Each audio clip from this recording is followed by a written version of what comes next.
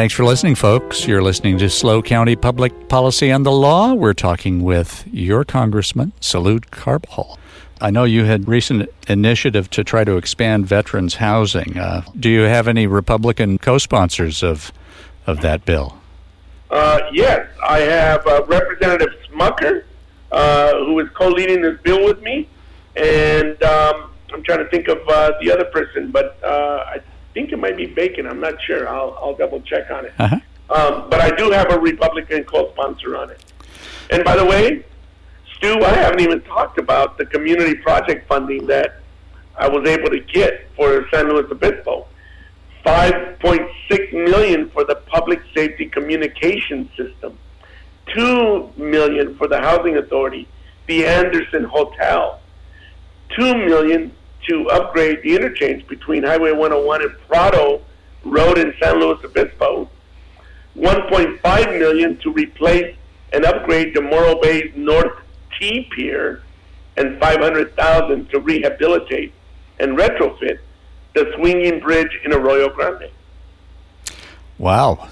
So the Prado Road overpass is finally going to get built because of your help. I hope so. But the point for all these investments that I'm rattling off from the bipartisan infrastructure law and the community project funding is to really make the point that in the last Congress, when Democrats were in charge, this is all that happened.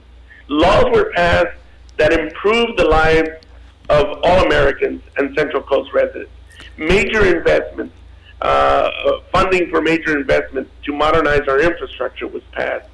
Investment in renewable energy, protecting our veterans and helping those that have been exposed to toxic environments.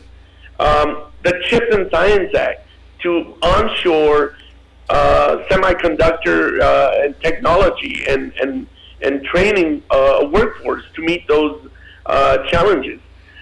We were able to pass the bipartisan Safer Communities Act to address gun violence, common sense gun violence. So much happened that we passed that really improved the lives of Americans, and we're seeing all those investments come forward right now, which is a juxtaposed position and contrast of what we did 2 years ago under different leadership and the chaos and dysfunction and lack of governing that is going on this year under this new majority. Now, I know I've seen on the news that there have been some belated attacks on Obamacare and covered California. Well, I'll tell you, it's really disheartening. We saw that, I don't know, it was 50, 60 votes that happened in the past to try to get rid of Obamacare, and we saw the courageous Senator McCain, who's now deceased, worked so hard to find common ground.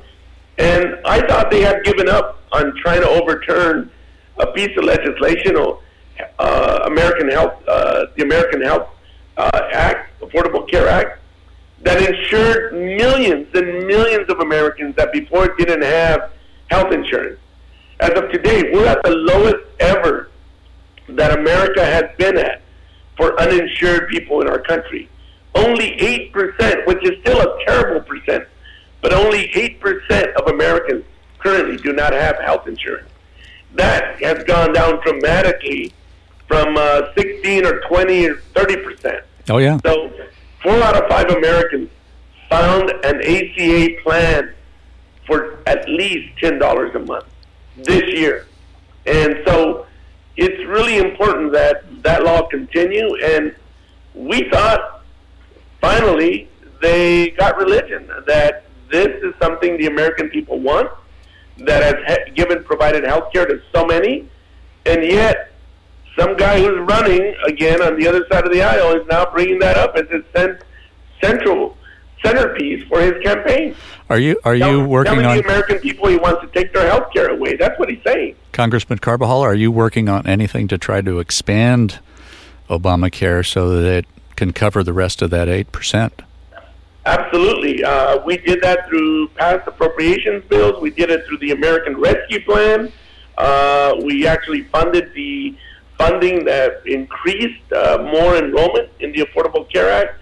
We passed the Inflation Reduction Act that gave once and for all the authority and power to Medicare to negotiate with Big Pharma to reduce prescription drug costs for Americans and Medicare. And as a result, no American on Medicare will pay more than $35 a month for insulin for those that are diabetic.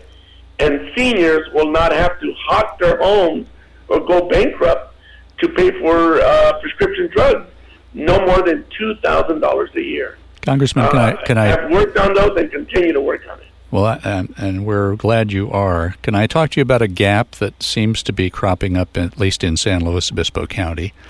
I don't know. Sure. I'm being told that I'm gonna have to go, so absolutely. Why don't we take this as the last item, if that's okay? You bet. Well, our last guests were in the healthcare industry here, and one of the things that we've noticed is that a lot of people find that their primary care physicians, they're all moving away. We think it's because Medicare isn't getting reimbursed as fully in San Luis Obispo County as in other places.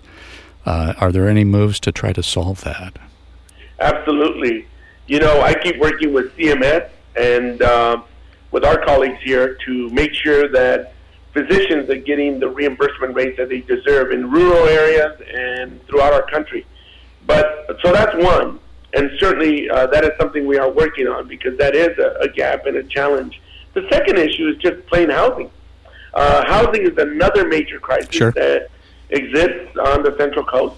To be able to afford a single-family dwelling, to be able to pay rent, that's a major challenge. So I have co-sponsored a number of pieces of legislation, like I mentioned earlier, Homes for the Brave Act, and also Housing for All Act, which will provide lots of funding for local governments to work with also the private sector to move forward various housing options.